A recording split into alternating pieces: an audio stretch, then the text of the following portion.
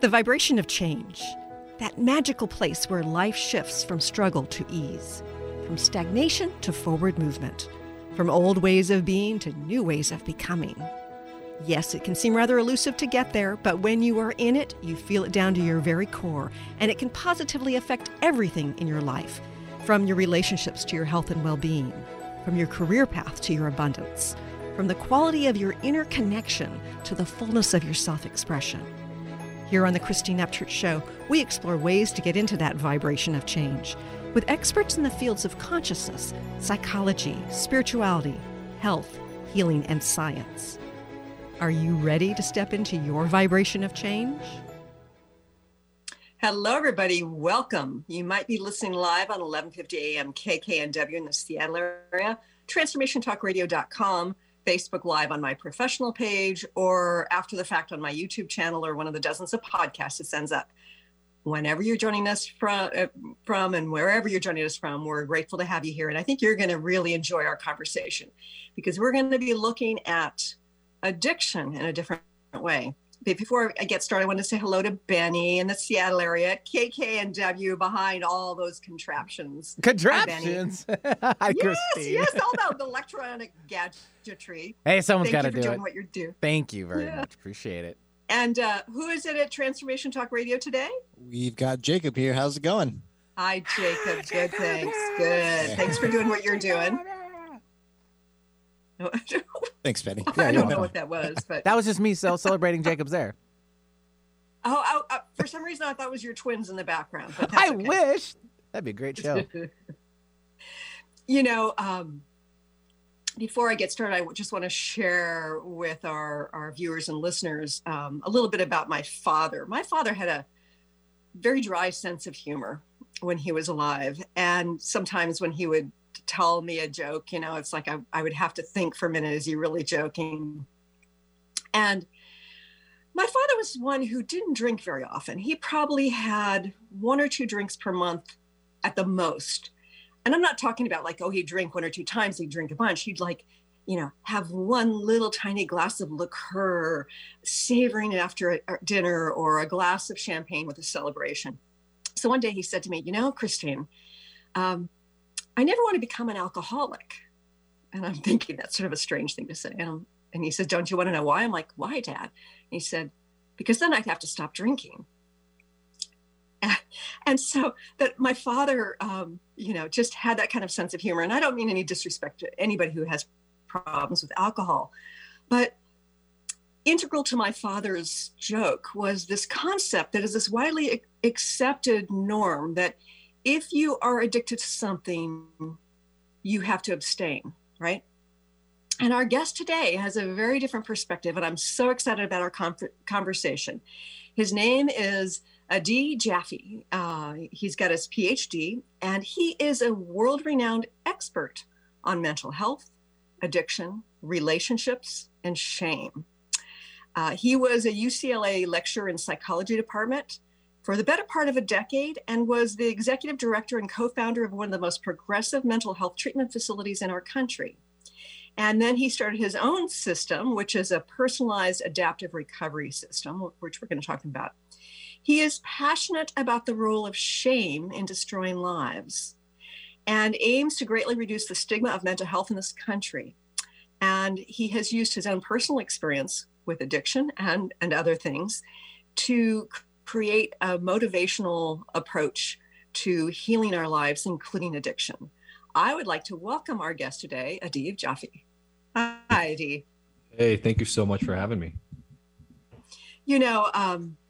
I really enjoyed your book, The Abstinence Myth, a new approach for overcoming addiction without shame, judgment, or rules. And I'm just going to show, it's probably going to be backwards, isn't it? Anyway, I think that the people at Transformation Talk Radio can show the cover of the book. But this goes against the widely accepted belief that abstinence is not just the way, but it's integral to any kind of healing from addiction. And you say otherwise. And before we get into the reasons why you say otherwise, I'd like you to tell us a little bit about your own journey with addiction. Sure. Yeah, absolutely. And again, thank you for having me on. I know this can end up being a difficult conversation for people because addiction is something that can bring about terrible destruction and consequences to the people who are involved in it. And I take your dad's joke to heart, because the funny thing is that even people who do struggle with alcohol have the exact same issue that he has, which is the reason they don't want to call themselves alcoholics is they don't want to stop drinking. And my struggle started out with alcohol in high school, um, but they didn't seem like struggles. It was, I found out about alcohol at a sleepaway camp. I was always a really shy kid, having a lot of internal anxiety.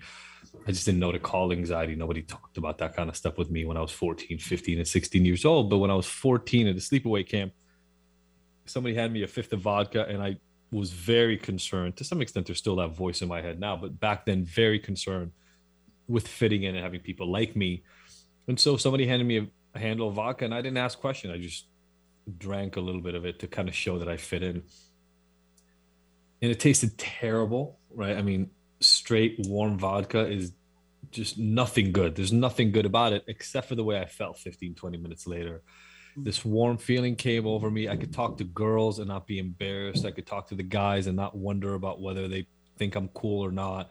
I just could kind of be myself. And it actually seemed like the cure to the problem I had of anxiety and social misfit kind of associations and feelings that I'd had up until that point. And like any good medicine, I started using it regularly because it fixed my disease, my problem. And so every weekend, I was now invited to parties where people drank, and every weekend I drank, and it was great. And then a couple of years after that, I found weed, and it happened in sort of a similar way. It was just now a girl that I liked that handed me a joint, and I said, "Well, I'm obviously going to smoke whatever the hell this is because I want her to like me." So I did, and started smoking cannabis. And then by the time I got to college, which was about 2 years after that cannabis experience first hit me, I was drinking and smoking all day, every day. I was that college kid. And that worked until I had a pretty bad breakup, got into some severe depression, and started looking for more ways to fix the way I felt inside. That led me to harder drugs.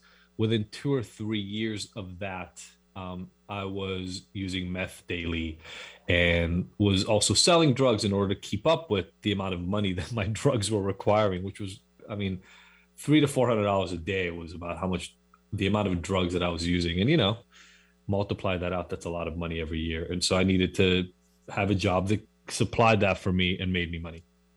And that's really where I ended up. As I'm sitting here in front of you now, I'm 44 years old. I was 21, 22 when I started selling. Using meth every day, I was down to about 124, 123 pounds. I'm about 165 now, so about 40 pounds lighter.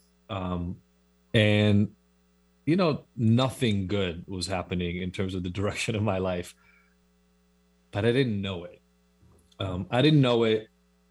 People around me knew it far better than me. And a few times they said, "Hey, we'll take you in, you can stop using, you can stop selling." I didn't see it. There were things I wanted to fix, but quitting were not the way to do that. The only thing that changed my mind and allowed me to get into treatment was I got arrested. And it was a pretty bad arrest, a SWAT team arrest at 8 o'clock in the morning on a Saturday at my house with, the whole thing with the guns to the head and 12 cops in my bedroom screaming at me at the top of their lungs. And my lawyer said something really simple. He said, "Hey," I had a meth pipe next to my bed. I had a gun on the other side of the bed. It was a nightmare. And my lawyer said, "If you want to not spend the next 15 years of your life in prison, you got to go to rehab." And so the only reason I chose rehab was because my world was about to completely crumble. And that's where drug addiction led me. And we can talk more about my recovery story. But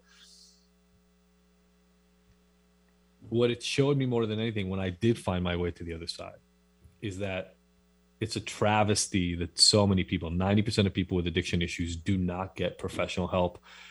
And the reason I wrote my book, the reason I do the work that I do, is I want to start blaming them less and figuring out ways to help them more. And I think that's our way out of this mess. Yeah. And that blame, I understand on some level when people with addiction are affecting their loved ones, families, friends, co-workers. And there's this judgment, like if they stopped this addiction, then that behavior would go away, and therefore things would be back to normal or would have some sense of normalcy. But you say that's not the approach that fixes things. Why is that? Yeah. So, I mean, a couple of things. First of all, if it worked, I'd say let's keep going. But the problem is that approach doesn't work, and it hasn't worked for 100 years.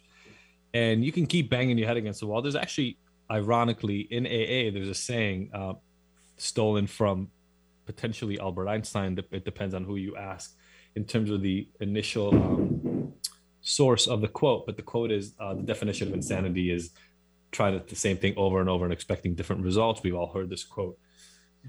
Well, the same thing is true for the system for recovery that we've been using for 100 years, right?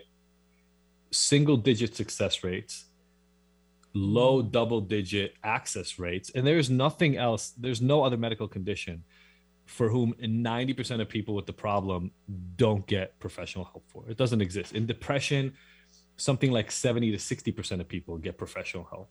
When you get into physical issues like diabetes and cancer, it's 80 and 90% of people get at least one course of treatment. In addiction, even for the more severe cases, 90% of people don't get help. And then out of the 10% of people who do get help, the vast majority don't succeed. And so the question for me was simple. I started out, by the way, I was sober in AA for 3 years, went to rehab, failed out of one rehab for using, went to another rehab, got myself straight there. And then when I got out of jail, I served a year in jail. When I got out of jail, I was still sober. And I was going to meetings, but then I went back to school. I couldn't get a job. I went back to school. And when I was getting my master's and then Ph.D. in psychology, I was learning about completely different ways to address addiction and mental health than what I was seeing in rehab and in AA. And I said, how bizarre is it that, for tens of thousands of dollars a month, what I got in treatment had nothing to do with psychology at all. It had to do with this faith-based, and again, nothing against faith, but it had to do with a faith-based Christian, essentially, organization. And that was the only option I was even presented with. And I slowly started saying, there's got to be another way to do this. I'm not even hearing about the 12 steps in the psychology literature and work. So why is there such a gap? And I essentially decided to take on my own experiment and leave them behind and see if I can cobble together something for myself. I'm now here about 17, 18 years later, and I'll tell you it's worked relatively well for me. And what has that meant in my life? It's primarily meant I do my own process of self-discovery and work on a regular basis. I'm not going to tell people that, it's still work. What do I mean by that? I mean, it's not as if I just decided I want to overcome my issues and I get to sit on the sidelines. It's ongoing work. It can just look very, very different. And in my life, I'm not sober anymore. I'm now what you consider a social or regular normal drinker, and have been for 15 years. But what I realized is the work is on those internal issues that made me want to drink and smoke and use drugs when I was 14, 15, 16, 17 years old. What happened was I never really developed coping strategies to deal with those things when I was young. And so I had to do it at a later time. And the entire point I make in the book go ahead. Finish. The entire point I make in the book is about that. Alcohol, drugs, porn, food, sex, they're not actually your issue.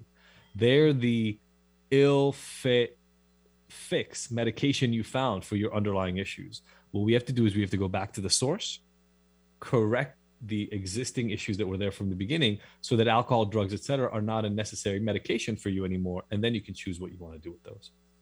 So in other words, you're basically, like so many of the approaches, is dealing with the symptoms and not the underlying cause. It's kind of like if you've got some sort of chronic disease, a physical disease, and you're taking pharmaceutical drugs to suppress the symptoms, you're not healing the disease. And so you're saying the same thing is true with addiction, that you need to deal with the underlying cause, and then the symptoms are no longer, appearing.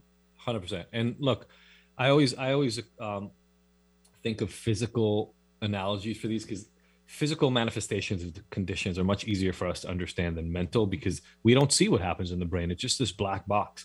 But when you get a heart attack, you have chest pain, right?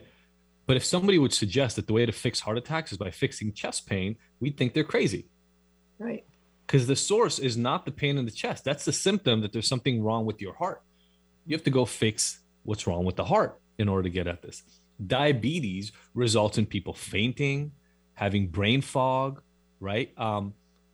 If you go fix the brain fog, you fix nothing about the underlying diabetic condition. How do you go fix that? Insulin, other medications, dietary changes, exercise changes, things of that nature. Why? Because those fixes address the underlying root cause. In addiction, you said this from the beginning with your dad's joke. Here's the issue. We pretend that if somebody who's been heavily traumatized, let's say as a child, stops drinking, the trauma somehow is relieved. It's not. Yeah. If somebody has deep-seated social anxiety and we take away the alcohol, all they get is more anxious. And what I tell my clients, and the reason a lot of people come to me, is it actually gets you caught in this impossible cycle, which is you try your damnedest to stop drinking, and then your life gets harder and you hold on like a banshee, like you're just holding on, trying to make it through, but nothing's made better. And eventually, I won't say it here because we're on public stations and whatnot, but essentially you say, F it. I can't do this anymore. This is too much. And you take a drink. And everybody then uses the fact that you took a drink as proof that you're an alcoholic, because alcoholics can't stop drinking. And you use things like rationalizations, and they look at that as excuses. So I say, forget the drinking. We talk about it a little bit at Ignited, but forget the drinking. Mm-hmm. What's bothering you right now? Let's go fix that. Yeah.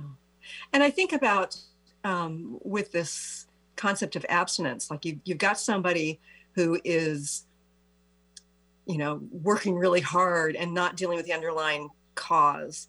And then they take a drink. There's all this self-judgment instead of self-acceptance about how they're feeling, which 100%. Completely circumvents dealing with the underlying cause. I have a perfect example of this. So at Ignited, we're not against abstinence. It's just we don't require abstinence to come and do the work. So a good 40 to 50% of people who I work with actually do end up abstaining.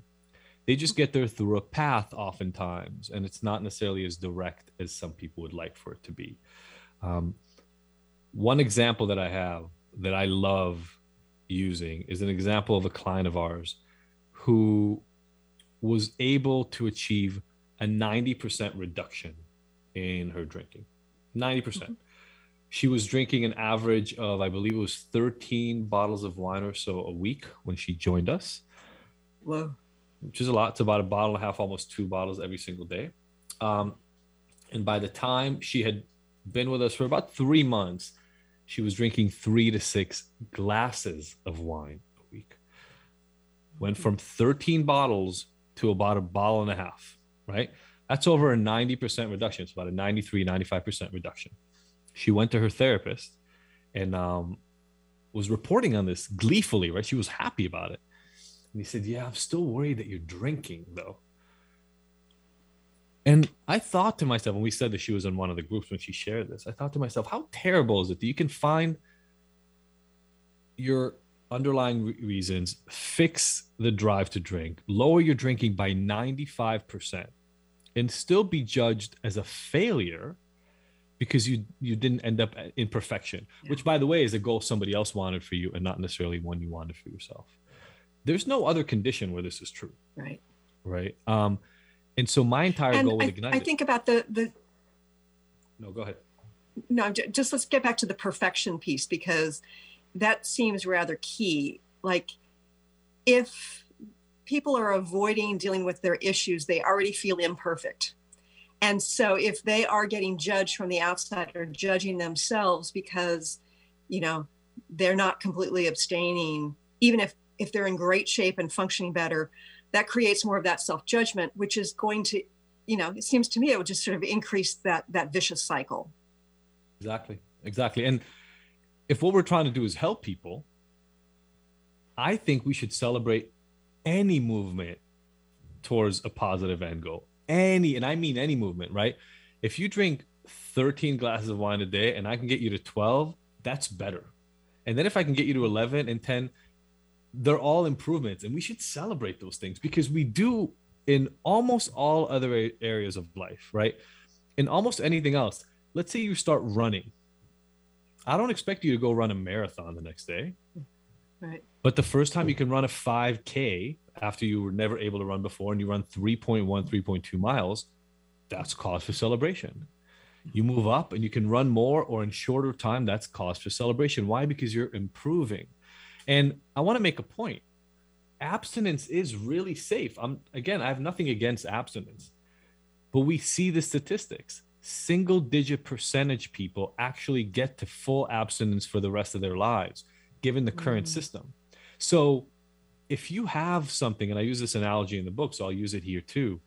If you have something that is not working for about 95 to 99% of people who try it, maybe it's time to stop blaming the people it's not working for and see that there might be something in the system. And the analogy that I like to use is, imagine somebody opens up a restaurant and they spend months planning the menu and planning the decor and creating the opening kind of hoopla around it. And then they open it up and a bunch of people show up the first day and then nobody ever comes back. What we're doing in addiction treatment is like looking at that restaurant and saying, what's wrong with people? Why don't they want my really, really good, really amazing food? Instead of saying, what's wrong with my restaurant that people aren't coming back?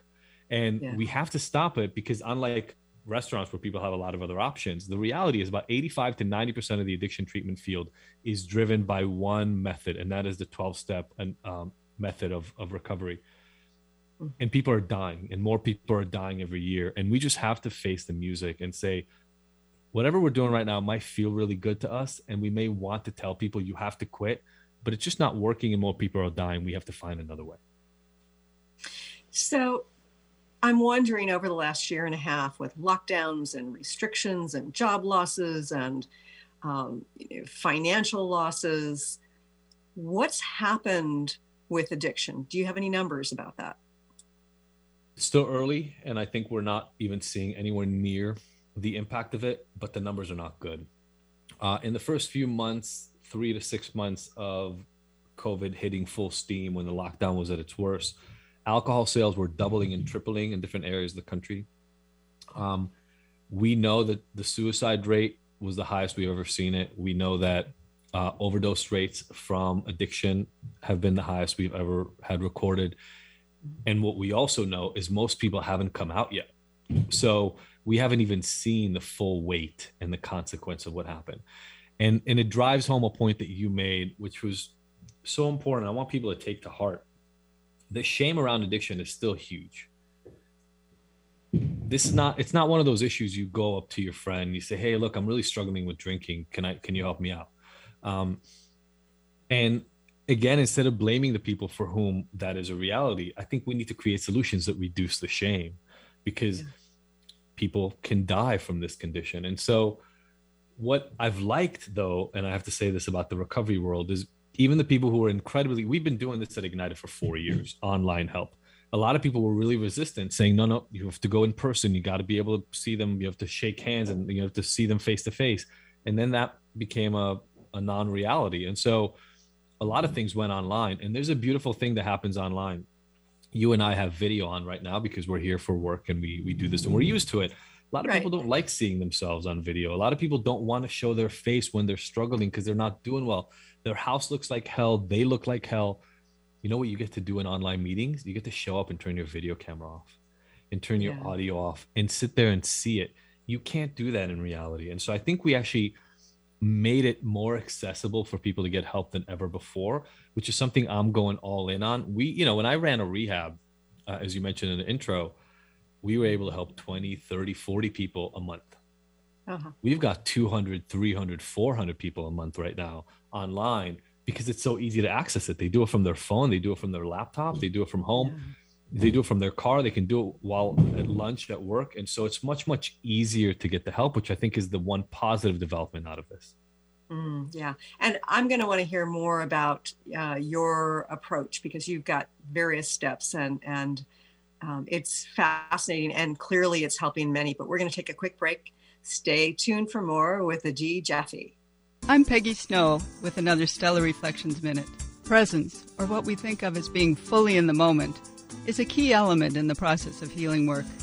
As a practitioner facilitating a session, Genuine presence takes us out of our heads, where we tend to decide what is and maybe what should be for the client, and moves us into direct experience, where we're available to witness the person in their wholeness.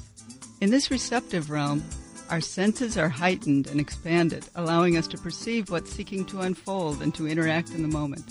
There's something profoundly powerful that happens when healing is approached in this simple, pure way. Balance can be restored and healing can take place on multiple levels. If you'd like more information about the services we offer at Stellar Reflections, visit us at stellarreflections.com or call 425-999-9836. That's 425-999-9836. The vibration of change, that magical place where life shifts from struggle to ease, from stagnation to forward movement, from old ways of being to new ways of becoming. If you're like I am, it can be rather elusive to get there, but when you are in it, you feel it down to your very core, don't you? And it can positively affect everything in your life, from your relationships to your health and well-being, from your career path to your abundance, from the quality of that inner connection to the fullness of your self-expression. On the Christine Upchurch Show, we explore ways to get into that vibration of change with experts in the fields of consciousness, psychology, spirituality, health, healing, and science. Join me, Christine Upchurch, every Friday at 11 a.m. Pacific Time, 2 p.m. Eastern Time on KKNW AM 1150 and Transformation Talk Radio, and learn new ways to step into your vibration of change. Welcome back to the Christine Upchurch Show here on KKNW AM 1150 in the Seattle area, Transformation Talk Radio around the world. I'm having a wonderful conversation today with Dr. Adi Jaffe, and he has written a book called The Abstinence Myth, a new approach for overcoming addiction without shame, judgment, or rules. Now, Adi, you have that S word in your subtitle, shame. How does shame play into addiction? Well, as I mentioned, I think shame is in the starting point of addiction, right? It's a huge part of why people even struggle with addiction in the first place. I felt shame or lack of fit, very uncomfortable around other people, whether it had to do with how cool I was or what I looked like. I mean, in my head, it was just this mess of a shame spiral, to be perfectly honest. And I wanted to solve it. Shame is a very basic emotion. If you track it back to our days living in small tribes, shame was one of those emotions that kept you in line. When you weren't acting, so by definition, shame is when our internal concept of who we are doesn't fit with what we believe other people want us to be. Okay. So think about sexual orientation, think about race, think about, disabilities, anything like that, right? I feel like I'm a certain kind of a person, and I know that other people want me to be different, and that gap is shame. And we don't want to feel shame. And the reason is, if you go back to old times, right? Small tribes, think 12, 15, 20, 50 people. If you didn't fit in, your odds of survival went down. Like, it was a real life or death kind of situation. You would get ostracized. You don't fit into our model. Go out there. We don't want to support you anymore. You could die on your own. And we still have that fear. Shame is one of those basic emotions you will do anything to avoid. We know it comes out in aggression and violence for people. A lot of times the reason people feel violent and aggressive towards others is because of internalized shame that they then try to project onto somebody else, right? Homophobia, things of that nature. Right. And I know that psychologists have done experiments looking at how having a sense of ostracism affects our brains. And basically it triggers the same part of the brain as physical pain. 100%. So I think it's in our DNA because of if we got ejected, banished from the tribe, we wouldn't survive. But it is something that has this physiological effect on us. 100%. Matthew Lieberman and Naomi Eisenberg are actually from UCLA, she was a graduate student and then a professor while I was there as well, were some of the people who've done that research in social neuropsychology. And You're exactly right. It feels like severe physical pain, right? When somebody handed me that bottle of vodka and I was 14 years old, the choice I was making was between essentially feeling threatened and ostracized and as if my existence within that group was threatened, or I was going to take that drink. And so it becomes almost a non-choice. And that's the source of peer pressure a lot, et cetera, et cetera. Right. So what we do at Ignited is we try to eliminate any opportunity for shame to creep up. That means whatever somebody's goals are, whatever somebody's past is, whatever somebody's defined current level of effort is, we try to accept everybody is doing their best at all times. And when I say that to people a lot, look, it may not have ended you where you wanted to go, but you were making what you thought were the best choices at all times. You can just change those choices now, right? You can get back to the drawing board and fix and correct those choices. But the goal is always to become the best version of yourself. And by best, I don't mean my version of best. I mean, whatever is most true and honest for you. And that's a thing a lot of people haven't heard before, because again, if you talk to traditional recovery people, they have a model of what you're supposed to become. And Right. again, if that model fits what I think I want to become, no shame. But if it doesn't, I'm essentially making their shame worse, which is creating a worse addiction for them. And so that's where shame comes in there. Mhm. So tell us a little bit more about your program. Sure. So, it's funny, we say without rules. And what I'm talking about that is really, we run on principles more than anything else. And in the principles, we have three basic principles at Ignite, and they are honest exploration, radical acceptance, and individualized transformation.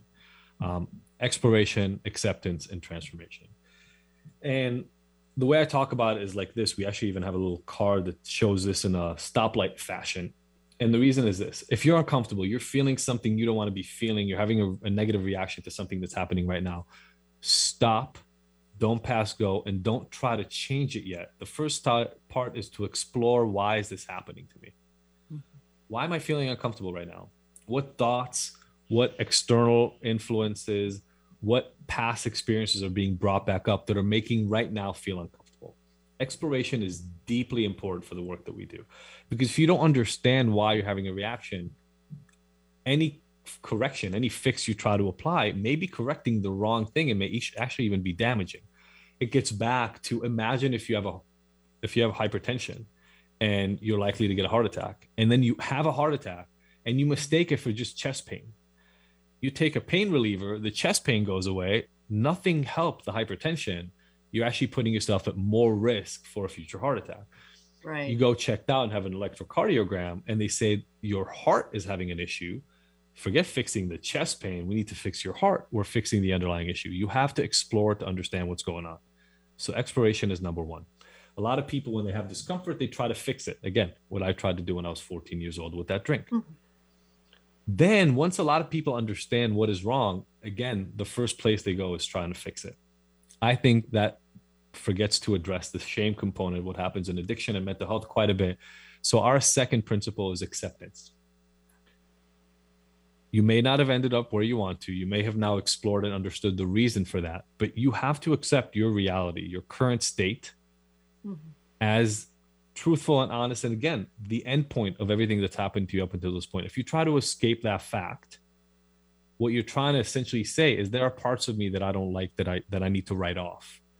Mm-hmm. We're all whole people. I'm a whole person. There are things I've done that I don't like, but they are part of my history. I'm sure you have the same in your life. Absolutely. Acceptance is a massive part of what we do. That's where we do the shame work. That's a community effort. So other people showing you that you are accepted. And then it's an internal effort of being able to say to you, look yourself in the mirror and say, you know what? I may not be where I want to end up being, but I know I have it within me to get there. I know I can change. I've done my best to this point and I will keep doing better. That's where acceptance comes in. And finally, so let me just say something here. You said the T word, truth. And it seems to me, I've been focusing a lot on belief systems over the last few years, because I think that we create this construct, and part of it is societal, part of it's familial, but there are aspects of our beliefs that we create in order to avoid the truth. Sure. So how do we see the truth within the context of a structure, the belief systems that really aren't true? That's such a great thing. And by the way, the first two modules, so essentially about a fifth of my program, is about internalized beliefs, including, by the way, the once an addict, always an addict belief. Right, there are a lot of beliefs that we can have that can have massive negative impact, because there is a library full of research in psychology showing that your beliefs make it substantially more likely that you will live through the experience you believe to be true. I'll just repeat that again. The way you see the world will change the world in which you live, and will create an experience that is more in line with what you expect to happen than necessarily what is available to you. So D, you're not talking about like woo-woo, this concept of energetics. You're talking about scientific research? Oh, very basic. I'll go through a couple of studies that are mind-blowing when people hear them, and we have enough time here, so I'll review them. One of the studies that I loved, and I talk about it in my TED Talk, was a study done in an elementary school in Northern California. And the study was simple. It was a researcher who went to the school at the beginning of the school year. He knew the principal. And so he was able to get in at the beginning of the year when students have those standardized tests. And he went at the beginning of the year when standardized testing was happening, and was able to insert his own test. And then essentially the point of the test was to find out which of the students, and remember, this is elementary school, right? This is second, third, fourth, fifth grade students. Right. They were trying to see which of the students were primed for intelligence growth. They called them bloomers. That was the point of the test. Look, in school, you don't know who to give attention to. You don't know who's brighter than another. And the idea that there could be a test that would identify smart students, or students that are ready to become smart, versus ones that are kind of a little slow right now, seemed like a good idea. This is the 70s. They put in the test, and then they went to the teachers, and they were right. The test identified about 20% of students who are what they were calling ready for blooming. Then they went to the teachers and they said, look, this is still experimental. We don't want to do anything with this, but we inserted this test called the Harvard Test of Inflected Acquisitions into the assessments. And we identified 20% of your students who are primed for growth this year. We don't have final data on this. So what we want you to do is just watch these students throughout the year. Don't tell their parents. Don't tell the students themselves, because the data is not out. At the end of the year, before the next year's test came out, they came back in and assessed the students again. And they found out that they were right. On average, the students they identified as bloomers had about a 7 IQ point growth higher than the rest of the student population. For people who don't know why 7 might be an important thing, that's about a half a standard deviation. Genius is 2 standard deviations away from average. So these students got a quarter of the way to genius smarter in one school year compared to the schoolmates, which is incredible, right? They essentially developed a test that can tell you when somebody is going to get smarter in school. Okay. The whole thing was a farce. It was made up. There was no test called the Harvard Test of Inflected Acquisition. They simply picked 20% of the students at random, went to their teachers and said, these students are smarter. And lo and behold, those students got smarter that year. What does that tell us? And there are a lot of other experiments I can go through, but I don't need to go through it in depth. You can look at it on my TED Talk and a lot of other data. It works for negative stereotypes and it works for positive stereotypes. When you believe something about somebody else, it makes it more likely that you will see their behavior as in line with your beliefs, and importantly, that they will act in ways that reinforce your belief about them. That's amazing. Now pause for a second and think about the fact that we think once an addict, always an addict. We think addicts are liars. They're unmotivated. They will never get better. They will lie to get anything. They don't care about anybody else. You can't trust them. If that's the way you see people who struggle with drugs and alcohol, and we know from research that the way you see people affects how they behave and how you see them, we end up getting caught between a rock and a hard place, which is we think we're trying to help these people, but we're not. We're pigeonholing them into a specific way of behaving. They see that, they react appropriately, and we get stuck in that cycle over and over. Yeah, that's a really powerful example. And I remember a family member had the same last name as somebody else in his class when he was in 4th or 5th grade. And one of them apparently had done really badly on like a math like test, or one of these standardized tests in the math area. And so in math, like the teacher had gotten the two people mixed up. And so she kept being really harsh in her grading of the one who was supposedly bad in math, but she'd gotten him switched around.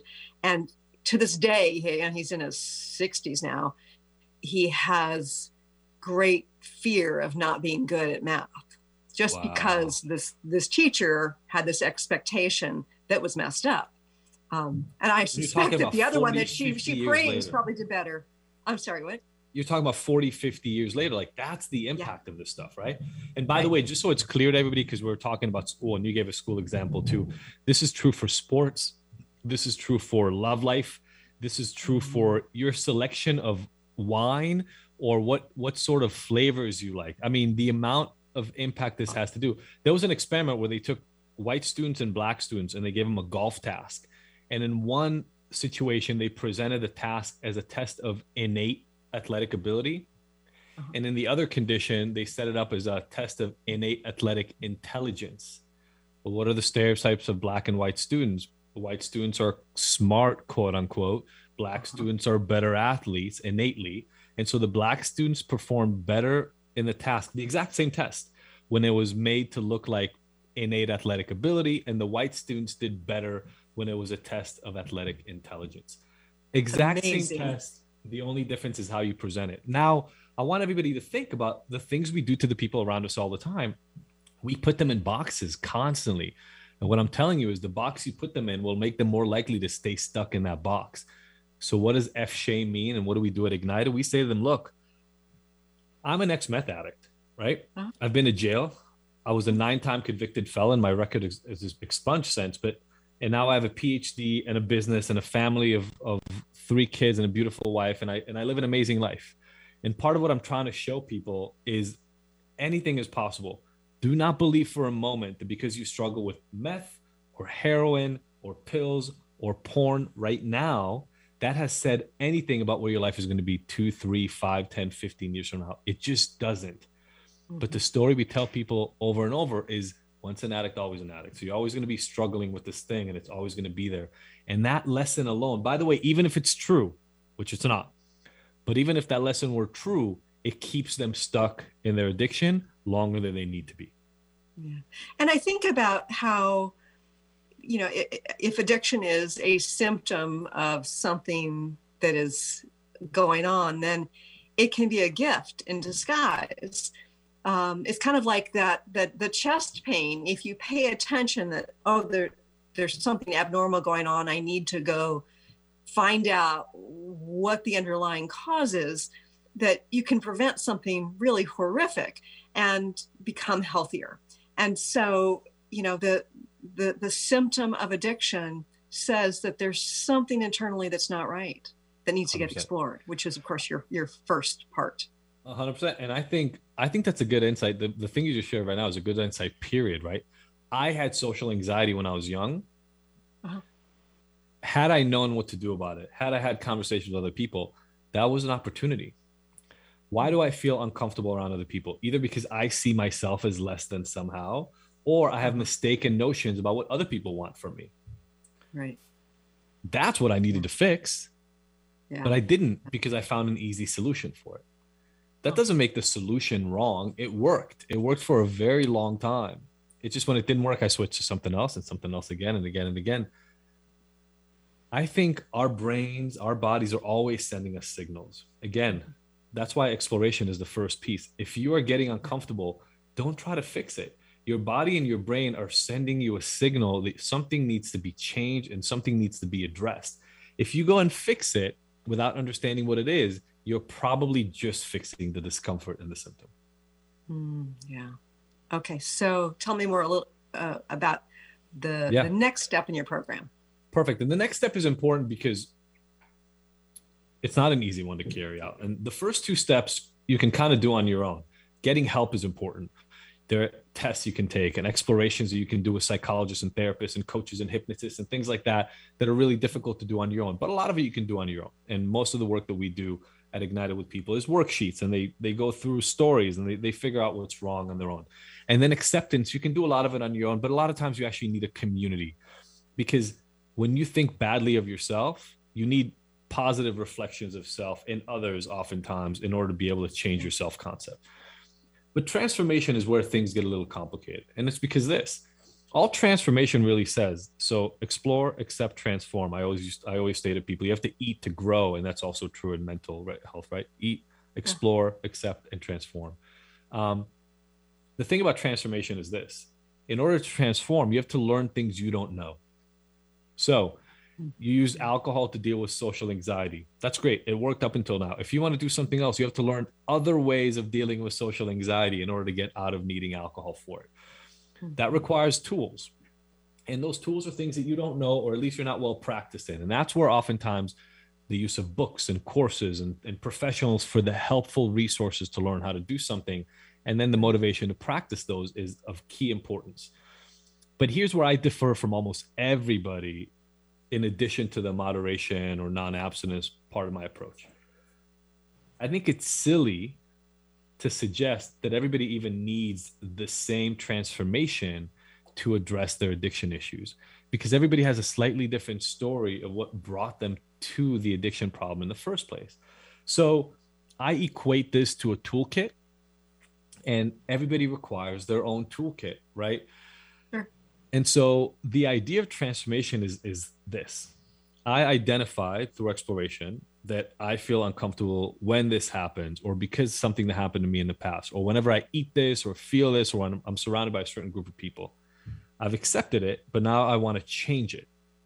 Well, I need to first have guidance on what tools have been shown to change that in people. And then I need to run my own experimentation, which is essentially you try taking on these methodologies and you see if they work for you. This is not all that different than trying on different diets or different exercise forms, right? Some people love lifting weights. Other people can't stand lifting weights and they want to run or bike.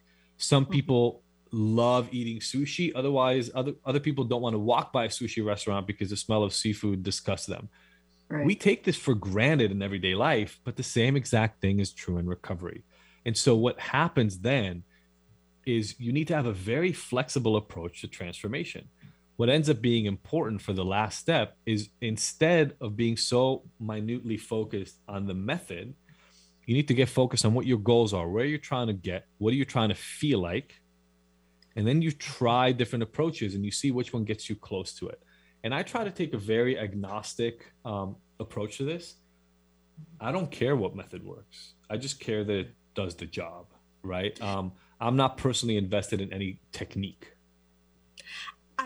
Adi, I love the fact that you're saying, what do you want to feel like? Because I think that oftentimes people will think in terms of like the behavior, like I don't want to drink, or I want to stay in this marriage, you know, and have it seem like a certain way to the external world, or like they're instead of thinking in terms of the behavior or the scenario, you're focusing on how do you want to feel? Why is that important? You know, it's a lie of marketing that told us that it's the external things that get us the joy and the happiness in the first place. Nobody wants a Bentley. They want the feeling they have by sitting in a Bentley. Now, there could be a lot of different feelings. The feeling of envy in your friends' faces because you're driving a $300,000 car, or the feeling of the leather on your body because it's the best leather on the face of the planet, or the fact that you have 700 horsepower and you're driving like a human tank. Whatever it is that gets you off, whatever it is that gets you excited about the idea, that's why you want the car, right? The same is true for everything. I've now been, I can say, blessed in a way because it's given me this insight, but I've been blessed to work with some of the wealthiest individuals on the face of the planet over my last decade. And one thing I learned for certain, well, two things I learned for certain. One thing I learned is you should never want celebrity. Whoever is listening right now and dreams that you want celebrity, I want you to understand celebrity is the biggest curse you could ever have. Celebrity is different than wealth and money, but celebrity is actually a curse for everybody I know who's gotten it. The next thing is money. You've all heard this before, but money is absolutely not necessary and not sufficient to achieve happiness. And I know this because having worked with people worth 10, 20 billion dollars who are miserable, I realized it's not the money that got them the joy. You can have money and be happy with yourself and life is great. You can have money and be unhappy with yourself and life is miserable. So what ends up happening is people who aren't sure how they want to feel, they start looking for things on the outside to fill that gap. And so you use some examples, and I'll use them. They think if I can quit drinking, everything will be okay, because that's what they've been told over and over. If I have a certain amount of money in the bank, everything will be okay. If I own a big enough house, or I have a pretty enough or smart enough or rich enough husband or wife, if I drive a certain car, if I live in a certain neighborhood, whatever, fill in, if I have a certain bag, fill in whatever the external sign is. Now in the world of social media, if I have a certain number of followers, or if enough people like my picture, whatever. All of those are false. Every single one of them is false. And any other external measure of happiness that you can have will be false.